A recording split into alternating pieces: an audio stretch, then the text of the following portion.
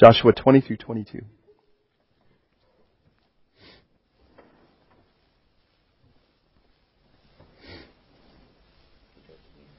You ready to pray with me? Let's see if when I start praying the alarm doesn't go off. It's at those beautiful intimate moments where those, well, let's pray in the really beautiful quiet. Lord, thank you for your word and that we can study it together, know you better and love you more. Thank you for how you're leading us and teaching us and changing us. Thank you for what you're going to do tonight, for the group that you've ordained for tonight, beyond fire alarms and all the other things. Thank you, Lord. And Jesus, please be glorified now. Be our refuge. Help us to understand. Please make this a beautiful memory. In Jesus' name. Amen. In your name. Amen. Chapters 15 through 19, the land has been distributed. 2.5 tribes on the east, 2.5 tribes on the west. And then they had to call the other 7 over so they could get sequestered and get their land. Chapters 20 through 22, now we deal with what happens as we prepare for Joshua's final declaration, if you will. The last 2 chapters, which God willing will happen next week, which means that next week we'll finish the book of Joshua, if it happens like that, is that Joshua basically puts a challenge out to everyone about their behavior.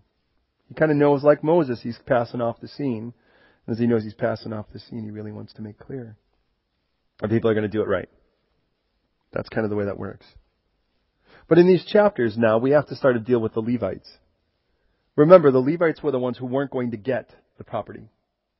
They were the ones who were granted property, but they weren't allowed to own it. They weren't given a particular series of an area like these others. As we see here, the land being divvied up by tribe.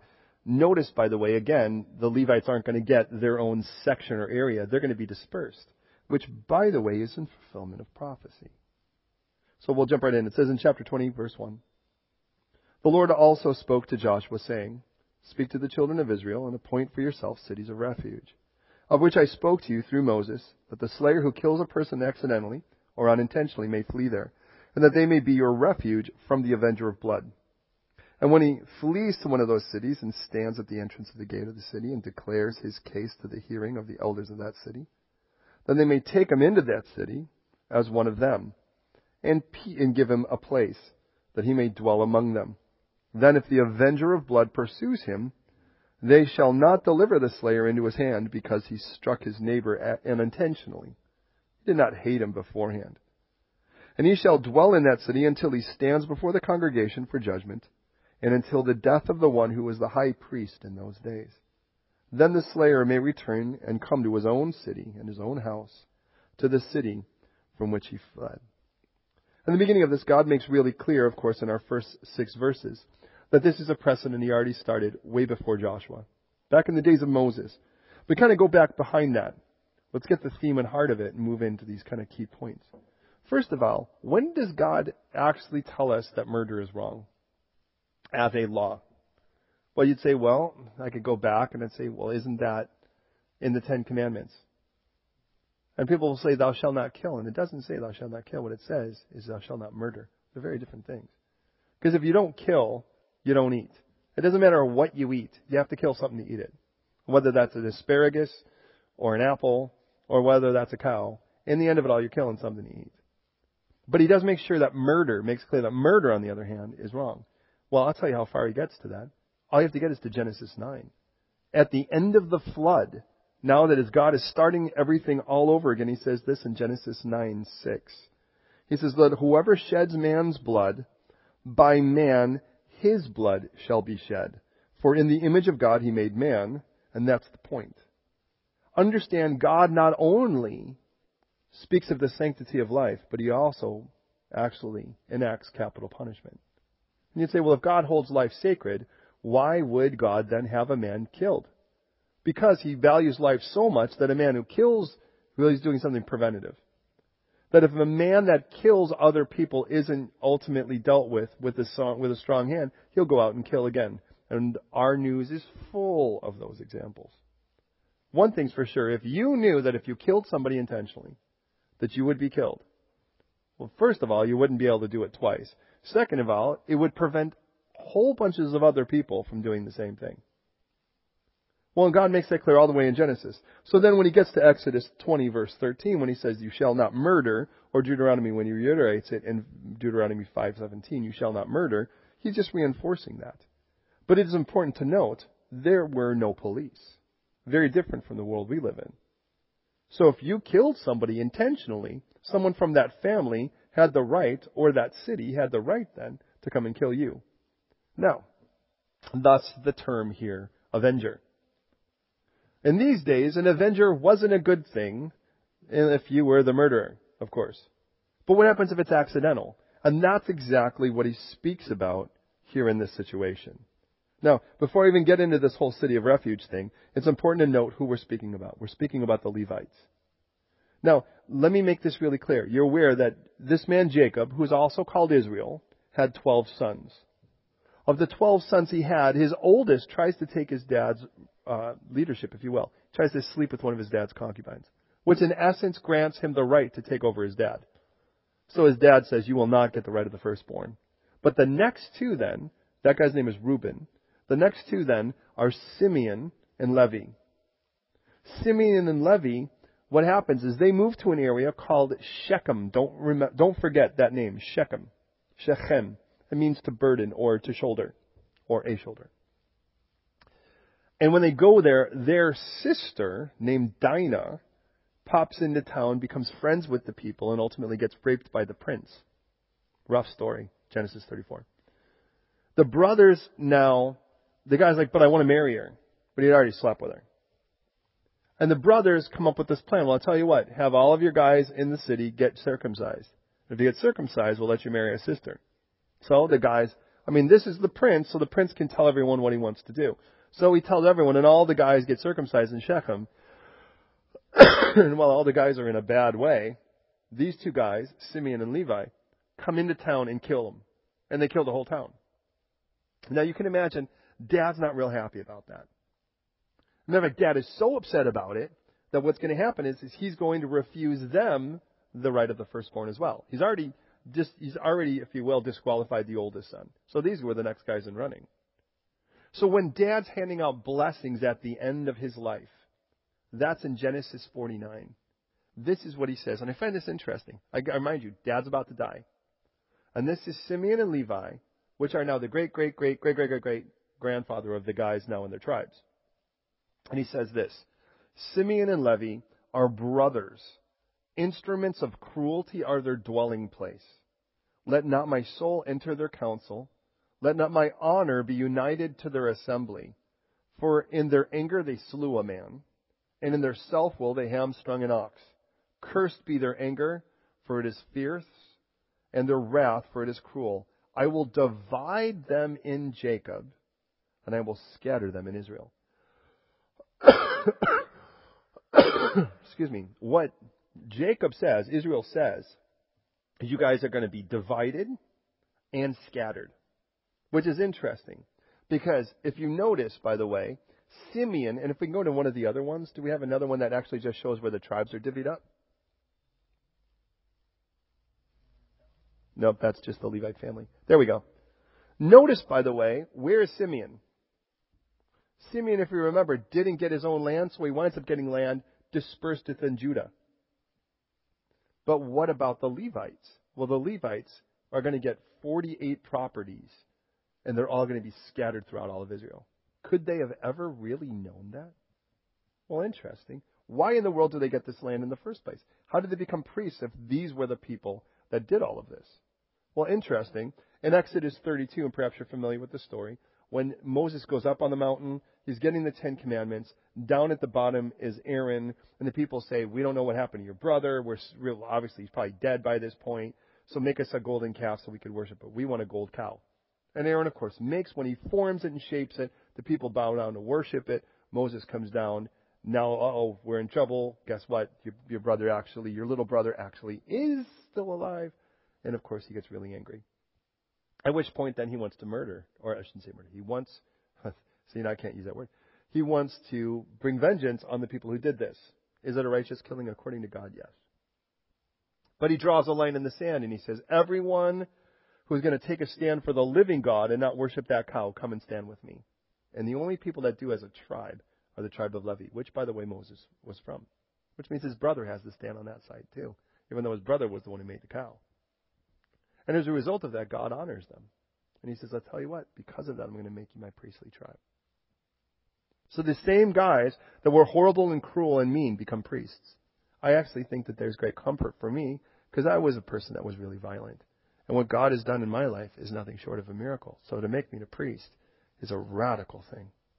Now, with that in mind, as God starts telling them in advance in the book of Numbers, hey, you're going to go and take this land. In Numbers 35, he says, when you do, in verse 6, appoint cities that you will give to the Levites. 6 cities you shall appoint for refuge, to which a manslayer may flee, and to these you shall add 42 cities. 6 for refuge, 42 to live in beyond that. So 6 plus 42 is 48. 48 total cities. Of the 48 total cities, 6 of them are going to be a place where a guy that he killed someone, that's not in question. It's whether he did it intentionally. And he even gives some examples, like a guy swinging an axe, he's chopping down a tree, and the axe kind of slips off, the axe head slips off the stick, and it kills a guy. He wasn't trying to kill him. He wasn't playing axe murder. He was trying to cut down a tree. The poor guy got a bad axe. And as a result of that, the other guy got a bad deal. He's like, well, what happened? So that guy died. The avenger from his family, usually the oldest brother, usually tries to come up to avenge. Well, you have to go plead your case. Well, what happens? Who do you plead your case with when the guy just shows up at your house and wants to kill you? So what do? You drop the axe and you run, and you run, and you run to one of these 6 cities. Because these 6 cities are a place where you go, and I think about it, in essence, these are 6 cities where you go, and in essence, you didn't get away with murder. You go there, everyone's there has killed someone that isn't a Levite. And they can go there and flee and be safe. Does that make sense? This refuge is for someone who is guilty, but guilty by accident. And then it's interesting, because at least 15 different verses in Scripture point us out to who is, not just what is, but who is our refuge? The same term is used. The Lord is also our refuge to the oppressed, our refuge in times of trouble. The Lord is our strength. He's our saving grace. It tells us God is our refuge and strength, a very present help in a time of need or time of trouble. The God of Jacob is our refuge. My refuge is in God.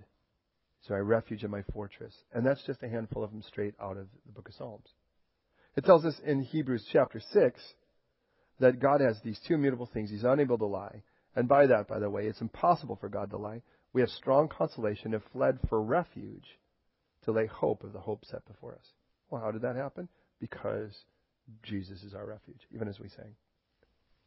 So here's the deal. I remind you, what got Levi in trouble in the first place that made them scattered? They went and they killed a bunch of people. Do you remember the name of the city? Shechem. Right? Okay. Verse 7 now, we have the name of the 6 cities. Kadesh, which means holy place in Galilee, in the mountains of Naphtali. Shechem, did you notice? The very city they took on now, the Levites inherit as one of the cities of refuge. A place where they had murdered now becomes a place where an innocent, if you will, a manslaughter may go and find refuge. In the mountains of Ephraim. In Kiriath Arba, which is in Hebron, in the mountains of Judah.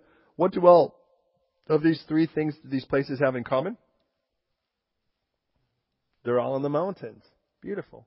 Because it's a place of safety. And it says, now on the other side of the Jordan, and I remind you, Moses demanded that if 2.5 tribes were going to stay east of the Jordan, that didn't mean that they weren't responsible. They still had to hold up to their responsibility of throwing in 3 cities of refuge, because they're still Jewish, and to offer cities for the Levites to live in as well, of the 42. So it says, on the other side of the Jordan, in Jericho eastward, they assigned Bezer in the wilderness and the plain, the tribe of Reuben, Ramoth in Gilead from the tribe of Gad, and Golan in Bashan from the tribe of Manasseh. Now these were the cities appointed for the children of Israel, for the stranger to dwell in among them, for whoever killed a person accidentally might flee there, and not die at the hand of the avenger of blood, until he stood before the congregation. Our whole first chapter of the 3 that we look at tonight is simply about this. Is there a place you can run if you are innocent? Well, if you're guilty, but you didn't really know it. You didn't do it intentionally. You ever wonder why Jesus says from the cross, Father, forgive them. They know not what they do? By saying that, he openly declares that though we're guilty of Jesus' death, it wasn't our primary intention. And as a result of that, we could flee to him for refuge. The most amazing part about it isn't just that, but you stay there until the high priest dies. So what happens when Jesus is our high priest? Well, here's the strange part. As long as the high priest lives, you have to live there because you're safe in refuge. But the moment the high priest dies, you're able to go anywhere and be safe without the protection of that refuge. Jesus, because he died and lived forevermore, we get both. If you think about it. We get to go wherever we go, but live safe in the refuge and protection of our refuge. That's the best part about it. We get both. Now, this place was so important that traditionally, by the way, there could not be anywhere you lived in Israel could not be farther than this is to where I live in New Barnet. 10, 11 miles. It had to be within a day's journey you could flee there. It was so important that the most paved roads of all of the roads in Israel had to be these, the ones that led. Every paved road, in essence, that was well maintained, led you to a place of refuge. Not only that, it was the most marked of all of your routes, too. At every crossroad, there had to be 2 signs for the nearest refuge. So you never could get that lost. Because the last thing they want to do is see an innocent person die at their hands. And they don't want to do it themselves. So, with that in mind, there's the deal. So what have we dealt with in chapter 20? We've dealt with the cities of refuge. That's the 6 cities for the people could flee there. Maintained and overseen by the Levites. Are you with me so far? So what do you think the next chapter is going to be about? Remember the other thing that was due? Excellent. The 42 cities that were still required to be handed over for the Levites to live in. Does that make sense? And that's what we get. So in chapter 21, verse 1, it says, The head of the fathers' houses of the Levites came near to Eleazar the priest, to Joshua the son of Nun, and to the heads of the fathers' houses of the tribes of the children of Israel. And they spoke to them at Shiloh in the land of Canaan, saying, The Lord commanded through Moses to give us cities to dwell in, with their common lands and for our livestock. So the children of Israel gave to the Levites from their inheritance, at the commandment of the Lord, these cities and their common lands. Now, did you notice, by the way, that they had to go and ask for it? It wasn't like anybody was willing to start tossing in land to give to the Levites. Even though they were running the route of the priest, they still had to ask for the land for people to give it to them. Now, Bruno, if you would please, would you go and flip that one that showed the family of the Levites? There you go. This is important just because this is the way the chapter breaks up. Levi, I remind you, the 3rd son of Jacob, or of Israel, had 3 sons. Gershon, Kohat, and Merari. Merari! See, now you remember those. Kohat is the family of the priests, the ones who actually do more than carry tent pegs and maintain and carry out ashes and stuff. They were the ones who did the priestly duties, because that's where Moses' family was from. To this day, by the way, Kohat gets converted to Kohen. Have you ever heard that name? Like someone in their surname is Kohen? Kohen, if you will, is sort of the evolution of the name Kohat. Ronnie, who is our guide in Israel, his surname is Kohen. He can, according to the Temple Institute, claim a position as a priest because of his name. When the temple's built and however that works and all that. So, because there are these 3 sons, the land has to be divvied up to the 3 sons that then the tribes will come from of Levi. Does that make sense? And again, their names are Gershon, Kohat, and Merari. Why is that important? Because that's what we're going to see in the chapter. So take a look at it with me now. It says, for instance, oh, by the way, it is important, little side note, it is important to know that Gilgal now no longer is our place, right? I mean, we were at Gilgal, it was our place of consecration. But if we remember, we moved the capital now, if you will, to Shiloh. The tabernacle was set up in Shiloh, and it's more central now. It's easier accessible for everyone. It's in the center of the city. It's not on the coast. So, here we go. The lot came, verse 4. The lot came out for the families of the Kohathites and to the children of Aaron the priest, who were the Levites. They had 13 cities by lot. They're all drawing straws, if you will, to see how many cities they got. From the tribe of Judah, from the tribe of Simeon, and from Benjamin.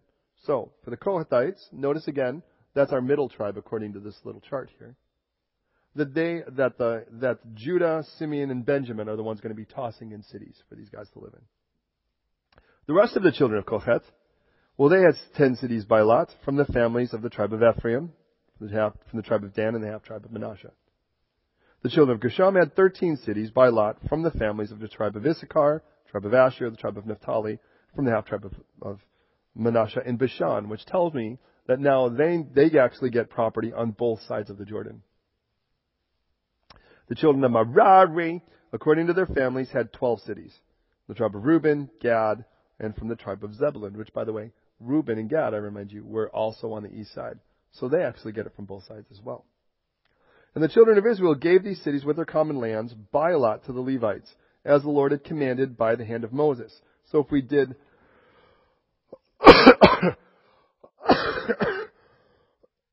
excuse me, if we did our math, what we have 13 cities by lot for the Kohathites there for the Moses' family, 10 cities then for the rest of Kohath, 13 cities for Gershon, 12 cities then for Merari. And it says then, the children of Israel gave these with their common lands by lot to the Levites as the Lord commanded by the hand of Moses. So they gave from the tribe of the children of Judah and from the tribes of the children of Simeon these cities which were designated by name, which were for the children of Aaron, one of the families of the Kohathites, who were the children of Levi, whose lot was theirs first. And this was the land they gave them. Now what we have basically for the rest of the chapter, and I'll read it fairly quickly, are the list of all of those 42 cities. Now it's important to note that not a single one of them escapes God's notice. Every person, every tribe, it doesn't matter how little you were as a tribe, it doesn't matter how big you were as a tribe, you were still responsible to make sure the Levites were taken care of. It's a lot harder to say at this stage in our fellowship, but when the stage is much bigger, where all of a sudden we're like making sure Dan or Bruno or Hugo or whatever is being sponsored or whatever, at that point it's a lot easier to say, all y'all need to kick in. Now, I'm not saying you don't kick in beyond your means, but everybody contributes. There's the point. It's just a little weirder to say right now. With that said, here we go. Take a look at the cities. So, excuse me. And they gave, verse 11, and they gave them Kiriath Arba. Arba was the father of Anak, which is Hebron, in the mountains of Judah, and the common land surrounding it. But the fields of the city and its villages that they gave to Caleb, the son of Yefuneh, as his possession. And thus to the children of Aaron, the priests, they gave Hebron and its common land, a city of refuge. By the way, remind you, of the 48 cities, 6 of them are going to be cities of refuge. Libnah, its common land. Yatir, its common land. Eshtemoa, with its common land. Holan, its common land. Debir, and its common land. Ain, and its common land. Yuta, its common land. Beth Shemesh, which means house of the sun, with its common land, 9 cities for those 2 tribes. From the tribe of Benjamin, Gibeon, its common land. Geba, and its common land. Anatot, its common land, which means, by the way, answers to prayer. That's a great name, isn't it? Anatot. Anyways, with its common land. Almon, with its common land, 4 cities. And these were the cities of the children of Aaron, the priests, 13 cities with their common land. And the families of the children of Kohath, the Levites, and the rest of the children of Kohath, even they and their cities and the lot of the tribe of Ephraim, they gave them Shechem. I'll remind you that Shechem again. With its common land, in the mountains of Ephraim, the city of refuge for the slayer. And Gezer, with its common land. Kibzaim, with its common land. Beth Horon, its common land. That's 4 cities. And Daniel, from the tribe of Dan. Elkanah, which means let God spew you out. That'd be an easy city to give away, in my opinion. With its common land. Gibbeton, with its common land. Ayalon, and its common land. Remember, that's where the sun stood still when Joshua was fighting for it. And Gatunamon, which means the pomegranate winepress, with its common land, 4 cities. And the half-tribe of Manasseh, Tanakh, its common land. Gath-Ramon, with its common land, 2 cities. All the 10 cities were the common lands, and the rest of their families are the children of Kohath. Also, to the children of Gershom, now we're going to the second family, this family of the Levites. It says, from the half-tribe of Manasseh, they gave Golan. In Bashan, it was common land. Did you notice they always seem to be mentioning the city of refuge first? The city of refuge of the slayer. And Beeshtera, with its common land, 2 cities. From Issachar, Kishaon, by the way, means hard. That you can have the hard ground with the common land. Debarat, which means word, different from Deborah, of course, which means bee. That's common land. Yarmut, with its common land, and En-Ganim, and its common land, 4 cities. The tribe of Asher, Mishal, with its common land. Abdon, with its common land. Helkat, which means smooth, by the way, with its common land. And Rechav, with its common land, 4 cities. The tribe of from the tribe of Naphtali, Kadesh, in Galilee, with its common land, city of refuge for the slayer. Hamador, generation, hot springs it means, with its common land. Kartan, with its common land, 3 cities. All the cities of Gershon, according to the families, are 13 cities with their common land. We're almost done with this part. And the families of the children of Merari, now we're to the third of the 3, the rest of the Levites. It says, the tribe of Zebulun, Yokneam, the people lament, with its common land. Karta, with its common land. Dimna, which means dunghill. Yeah, you can have that with its common land. And Nahalal, which means pasture, with its common land. Did you notice in that we didn't see a city of refuge yet? We will, but not yet. And the tribe of Reuben, Bezer, with its common land. Yachez, which means trodden down, with its common land. Kedemot, which means, if you will, eastern, its common land. And Mippat, try to say that one often. Mippat, which means splendorous, with its common ground, 4 cities. The tribe of Gad, Ramot, in Gilead, its common land. Now there's your city of refuge for the slayer. Machanaim, with its common ground. Heshbon, with its common land. Chetzer, with its common ground, 4 cities in all. So the cities of the children of Merari, according to their families, the rest of the families of the Levites were by lot then 12 cities. If we did the math, how many would we expect to find? 48. That's our 42 plus the 6 cities of refuge. And that's what it says. All the cities of the Levites within the possession of the children of Israel were 48 cities with their common lands.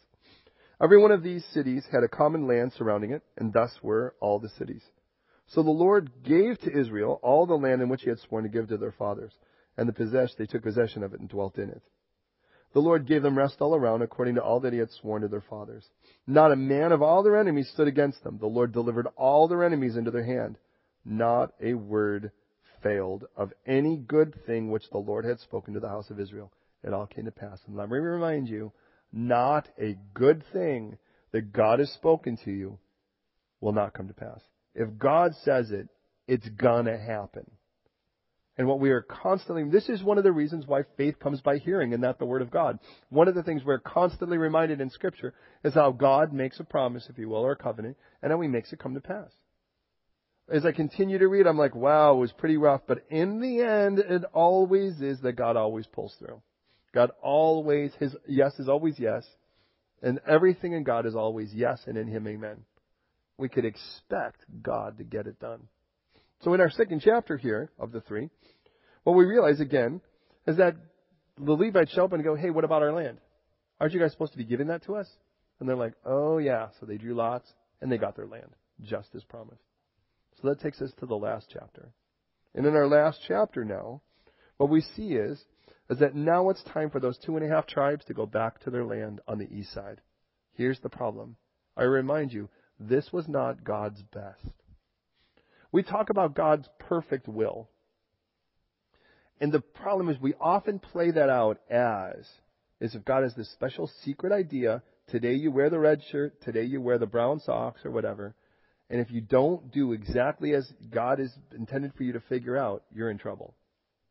And we're like, oh, I'm not in God's perfect will because I wore sandals.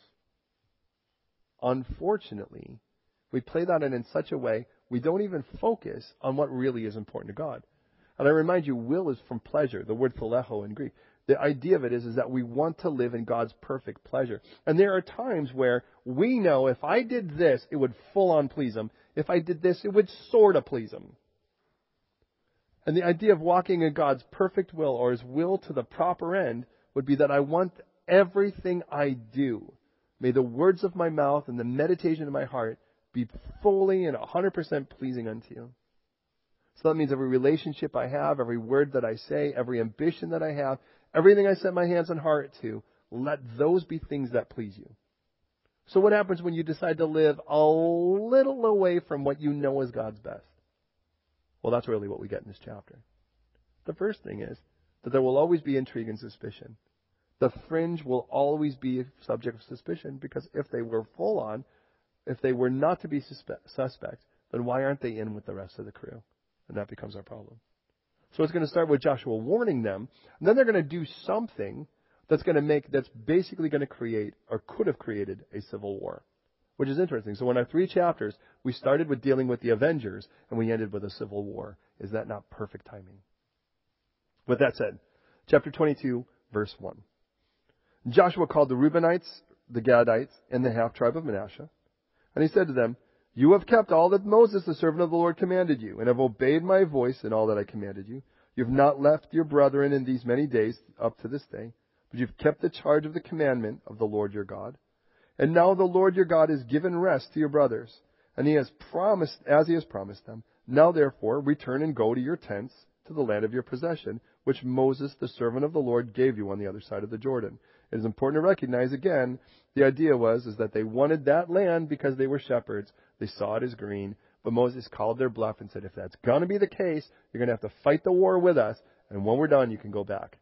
Now they fought the war, and it's been 7 to 10 years. Now you can go back because the war is basically done. So because of that, here's the problem. They're able to go back. But here's the problem, and please hear me. When you move to the fringe, you have to leave all of this stuff behind. It's going to be memories. They're just not, and hear me, they're not attached to life now. So think about what they have to walk through. The 2.5 tribes are going to walk from where they are in Shiloh, and they're going to have to start heading back to the Jordan River. That means they're going to pass by Ai. They're going to pass by Jericho. They're going to pass by all of these areas, and I realize it's like they see the cities in ruin, the ashes of Ai, the rubble of Jericho's wall. Remember how that seemed impossible? How are we going to get over this? And now it's laying in rubble. All of the valleys of fallen giants. All of those victories of those places we've seen, I leave behind as a memory. It's just not going to be attached to where I live now, because I'm leaving it behind to live on the fringe. Then I go by Gilgal. And as we go to Gilgal, remember this was the place where all the guys were consecrated?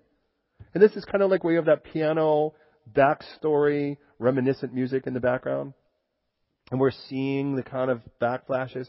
And here we are, and it's like, remember when all the guys were circumcised? Remember when we said, God, I belong to you? Remember when this was like, all right, God, this is impossible. You're going to have to fight the battle. There's no way this is going to happen without you. We're helpless without you, but we're crying out to you, and God says, set yourself apart. I'm going to do this amazing work. Remember before all of these battles, when all it was just us and God, and we were freaked out, but we were trusting.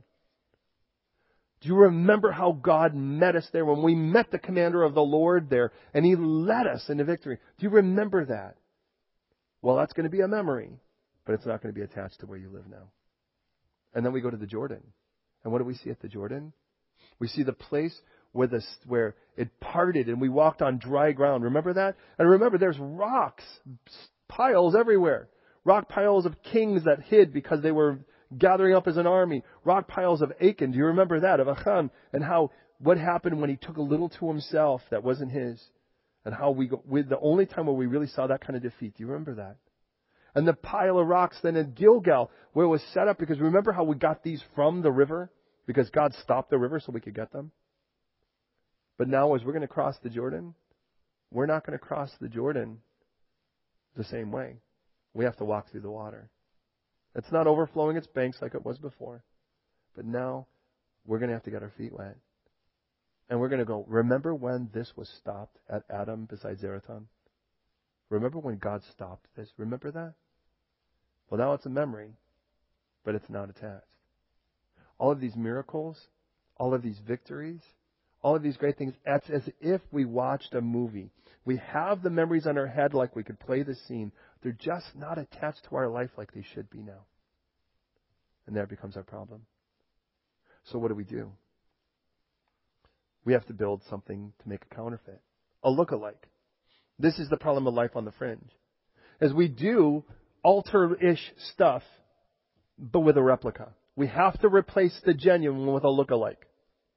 So now it's sort of like in the real and the inside and the center of it all, you're walking around with a diamond ring, but now you've kind of walked away, and now you're on the fringe holding up a Swarovski crystal, hoping that's good enough. No, it's not the same thing. And there's our problem. So Joshua's turning to these people who are going to walk away now and walk over to the other side. And he says, listen, verse 5, take heed to the commandment of the law of which Moses, the servant of the Lord, commanded you, to love the Lord your God, walk in all his ways, keep his commandments, hold fast to him, and serve him with all of your heart and all of your soul. Joshua blessed them, and he sent them away. He says, listen, you guys, I have to warn you one more time. Keep the command. Don't become un-Jewish by walking away. Keep connected to the living God. And by the way, notice it started with love. Did you notice that? To love, and it ended with serve. So, Joshua blessed them, sent them away to their tents. Verse 7. Now the half tribe of Manasseh, Moses had given the possession of Bashan. And by the way, can you see where Manasseh is up there? Bashan is our northern area. You can see that. Thanks for having these ready, by the way. It really helps. It says, excuse me. But to the other half of Joshua gave the possession among the brothers on this side of the Jordan, which tells you that the writer is writing, of course, on the western side, westward. And indeed, then Joshua sent them away to their tents, and he blessed them. And he spoke to them, saying, return with much riches to your tents, very much livestock, silver and gold, with bronze and iron, and very much clothing. Divide the spoil of your enemies with your brothers. So the children of Reuben and Gad, the half tribe of Manasseh, returned and departed from the children of Israel at Shiloh, which is in the land of Canaan, to go to the country of Gilead, to the land of their possession, which they had obtained according to the word of the Lord by the hand of Moses. And when they came to the region of the Jordan, which is at the land of Canaan, the children of Reuben, the children of Gad, and the half tribe of Manasseh built an altar there by the Jordan, a great, impressive altar. Now the children of Israel, when they heard someone say, and there's always someone that's going to say something, behold, the children of Reuben, the children of Gad, and the half tribe of Manasseh have built an altar on the frontier of the land of Canaan, in the region of the Jordan, on the children of Israel's side, on our side. When the children of Israel heard this, the whole congregation of the children of Israel gathered together at Shiloh to go to war against them. They built an altar, and God had already said, look, if somebody builds an altar, this is Deuteronomy 13, to another God, you kill him. God's like, that's how important it is to not have people in your life with that kind of influence that will lead you away from me. So, already there's suspicion and intrigue. By the way, did you notice? There was truth in the details, but not truth in the intent. That's usually the way it works. We call that spinning. You spin this to your own way. So you'll say, well, this is what they said. And then you spin it of how they said it. This is the text, but I can guarantee you this is the way they were saying it. This is what happened. Now let me spin it so you can see. And somebody has spun it. Here's the most amazing thing. Someone, although it's in italics, there was talk. It started by someone, and it got around, and it wasn't just there was an altar built. That's clear. But why did they build that altar? And we're going to find it's very different from the real reason they built it. But what happened is, as a result of that, they spun it in a way. Did you notice that lie took over the whole nation? One lie. Started by someone, caused everybody to bow and ready to kill these people. A civil war could have happened, not because it's like, yeah, but they had a detail right. There was an altar built. The question wasn't that. It was the heart. Not the how, but the heart is where you spin it. Why did they do it? And for what purpose? It's in spinning that you can take a whole thing. And what is a civil war? That's when a nation is turned against itself. You've divided the nation. And we know a nation or a house divided against itself can't stand. Here's the good news. Is that if they had sent a couple young guys, they could have sent some mercenaries and just started killing them. But they didn't. They sent someone mature to go find out the deal. And they went to the source. So the children of Israel sent Phinehas, the son of Eleazar, the priest. He's the high priest, I remind you. So what we have then is the son of the priest. The children of Reuben, the children of Gad, and the half-tribe of Manasseh, they sent them then, of course, over to find out what's up into the land. And with them came 10 rulers, one from each of the chief houses of every tribe of Israel. Remember, there's only 10 now on the left-hand side, 10 and a half. Each one was the head of his father, the house of his father among the divisions of Israel. They came to the children of Reuben, to the children of Gad, and to the half-tribe of Manasseh in the land of Gilead, and they spoke to them, and they said, "Thus says the whole congregation." And you know how that's how it works. The moment someone's going to talk to you, you're like, everybody is saying this. Now, it may not be everybody, but you know that's what it's going to be. It's you always, you never, and everybody is talking. You know you're in trouble the moment someone says, "We've been talking, and this is what we've come up with." And you're like, okay. You've been talking, but have you been dealing with the truth? Of not just the what, but the heart. So, thus says the whole congregation of the Lord, "What treachery is this that you've committed against the God of Israel, to turn away this day from following the Lord, and that you've built for yourselves an altar, that you might rebel this day against the Lord?" Now, mature people are asking, and notice, by the way, they are assuming it's true. They're assuming the lie is true. They are assuming that they've built this as an act of treachery against God. Because they didn't even have time to think about what could really be the truth, because it had already been given it from the moment it was spun. So, as it is the case, let me remind you, James 3:18 says that the fruit of righteousness is sown in peace by those who make peace. So, as righteousness is a tree of life, and he who wins souls is wise, Proverbs 11:30. Now they deal with it. So they're coming and they're going, "Hey, what's this deal? How are you guys doing this treason against God? You just left. How long do you have to be before you..." It's like, you just left and already you're bailing on God by building this altar? And then he said in verse 17, "Isn't the iniquity of Peor not enough for us, in which we were not cleansed until this day, although there was a plague in the congregation of the Lord?" That's the story of Balaam, from Numbers 25. "But that you turn away from following the Lord, and it shall be, if you rebel against the Lord, that tomorrow he'll be angry with the whole congregation of Israel." Notice, by the way, their concern isn't just for them. They're like, God's going to punish us all if you guys do this. And it says, and then it says, "Nevertheless, if the land of your possession is unclean, well then cross over to the land of the possession of the Lord." Notice, by the way, what they call the possession of the Lord, west of the Jordan, where the Lord's tabernacle stands, "and take possession among us. Don't rebel against the Lord, or rebel against us by building yourself an altar besides the altar of the Lord your God. Did not Achan or Acham, the son of Zerah, commit a trespass in the cursed thing, in which he fell on the congregation, which fell on all of the congregation of Israel? And that man did not perish alone in his iniquity." That's Joshua, by the way. We remember that from Joshua 7:1. He says, "Hey, let me remind you, your sin doesn't just affect you. It hurts everyone around you. There's your problem." And he goes, "Didn't you see in both of these cases, somebody sinned, but his sin was so far-reaching, lots of other people were wiped out as a result of it. Why are you doing this?" Verse 21, "The children of Reuben," that's, the nickname. "The children of Reuben, the children of Gad, and the half-tribe of Manasseh, they answered and said to the heads of the division of Israel, 'The Lord God of gods, the Lord God of gods, He knows, and let Israel itself know, if it is rebellion or if in treachery against the Lord, don't save us this day. If we've built ourselves an altar from turning away from the Lord, or say, to turn from following the Lord, or on it to offer burnt offerings or grain offerings, or if our offering peace offerings on it, well then let the Lord Himself require an account. But in fact, we have done this for fear.'" Don't miss that. We're not doing this. This is not a substitute. And I remind you, when God set the altar in place in the tabernacle, He said, "There's no altar that's to be built beside this. Just this one. There's only one way to approach me, and it's through blood. It's through the sacrifice of the innocent.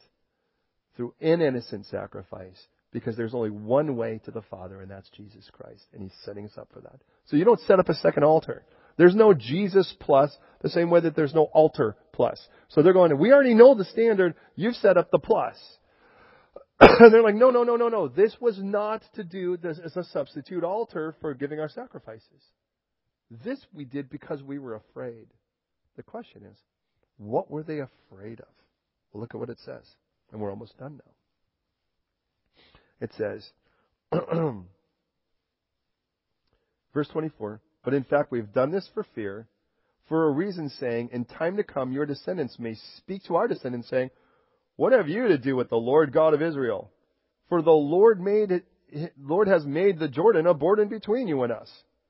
You children of Reuben, you Gad, and you have no part in the Lord, so your descendants will make our descendants cease fearing the Lord. So they're saying, well, this is our concern. Is that someday we're going to wake up, our kids are going to wake up, and they're going to look at your kids, and your kids are going to say, you're not Jewish. You're not part of us. The river clearly separates us. You are not part of Israel. And he goes, this was supposed to be a monument to show you that we still belong to you. Here's the problem. When you go out to the fringe, you spend all of your time trying to convince people in the church that you're actually still part of it. But the problem is, you're far enough away that you have to do that instead of just being a part of it. But did you notice that the nation of Israel, what they said was, hey, if you really want, why don't you just come and stay with us after all? They invited them back in. Now that they've won all of the battles, you'd have thought you'd want to go and, hey, we'll give up some of our ground for you. You can have some of ours. And they're like, nope, this is what we're going to do. Therefore, verse 26, let us now prepare to build ourselves an altar, not for burnt offering nor for sacrifice, but that it be a witness between you and us and our generation after us, that we may perform the service of the Lord before Him with our burnt offerings and our sacrifices, and with our peace offerings, that the descendants may not say to our descendants in the time to come, you have no part in the Lord. Therefore, we said that it will be, when they say this to our, notice they say when, they say this to us, or to our generations in time to come, that we may say, here's a replica of the altar of the Lord, which our fathers made, not for burnt offerings or for sacrifices, but it's a witness between us and you and us. Far be it from us that we should rebel against the Lord and turn from following the Lord this day to build an altar for burnt offerings, grain offerings, and for sacrifices, besides the altar of the Lord, which the Lord our God, which is before His tabernacle. So what is this? This is another memorial. Well, when Phinehas the priest and the rulers of the congregation, the heads of all the divisions of Israel who were with him, heard the words that the children of Reuben, children of Gad, and children of Manasseh spoke, it pleased them. Then Phinehas, the son of Eleazar, the priest, said to the children of Reuben, children of Gad, and children of Manasseh, this day we perceive that the Lord is among us, because you've not committed this treachery against the Lord. Now, you have delivered the children of Israel out of the hand of the Lord. Phinehas, the son of Eleazar the priest, and the rulers returned from the children of Reuben and children of Gad in the land of Gilead and the land of Canaan to the children of Israel and brought back word to them. So this thing pleased the children of Israel, and the children of Israel blessed God. And they spoke no more of going against them in battle to destroy the land where the children of Reuben and Gad dwelt. And the children of Reuben and the children of Gad called the altar Witness. For it is a witness between us that the Lord is God. The Hebrew word for witness is the word ed. And therefore, they called the altar ed. Because ed means witness. As an ed. Well, if you will. Or ayin dalet. But yes. Here's how it ends. Now the 2.5 tribes are being sent back. As they're being sent back, that immediately they're already concerned about the fact that because they're far enough away, other people are going to say, you're really not part of us. So they have to do something to try to make themselves a part of it. And so what they do is they put up a replica. I wonder if this was the birth of the synagogue. Because in every synagogue, there is a replica of the altar, if you will. And they call it an altar in the middle. And that the idea of it is, this is a replica so that we could say we're still attached to the temple. That's just to consider. But it would make sense to me. Nonetheless, there were those on the fringe, and as you might guess, they'll be the first to fall. It'll always be the first to fall. Those that are closest to the enemy, farthest from the center of fellowship. Psalm 92:13 says, he was planted in the house of the Lord will flourish in the courts of our God. The hard part is that we can find ourselves drifting, and as we drift, we don't even realize how far we get. Because what we do is we replace the genuine with a replica, so we still think we're close. And then one day we wake up and realize that there's a river running between us. And that God never intended. And this is what I want to pray for us. That we would be drift free. That we would never replace. And it's so easy to do, you guys. You know that. All we have to do is we can take something that's just Jesus and make it something Christian in its place. So we take fellowship with Jesus and we just turn it into hanging out with a bunch of Christians. Or we take reading the Word to actually learn of Jesus and to get his heart and his will. And now we're reading the Bible for knowledge. Still Christian-ish, but it's not Jesus at the center. And we're praying, but now we're praying for stuff. Instead of just saying, Lord, here I am, your will be done. And we start going, I recognize I'm giving my heart in a handful of places that it's not like I'm giving them through Jesus. I'm giving some to Jesus still, and I'm giving some over here, versus I give everything to Jesus, and it starts getting dispersed into these other things. I am not handing everything over. And when that happens, I find myself on the other side of the river with a duplicate. And then you wake up one day and go, how in the world am I so cold for Christ? She's like, because you really haven't been with me for quite a while. You've been serving, you've been doing stuff. But you haven't been serving me. You've been making people happy. And now you wake up and you're like, where are you, Lord? He's like, I'm on the other side of the river. There's a living water that you need to get through again to get back to where you need to be with me. And every one of us can do it.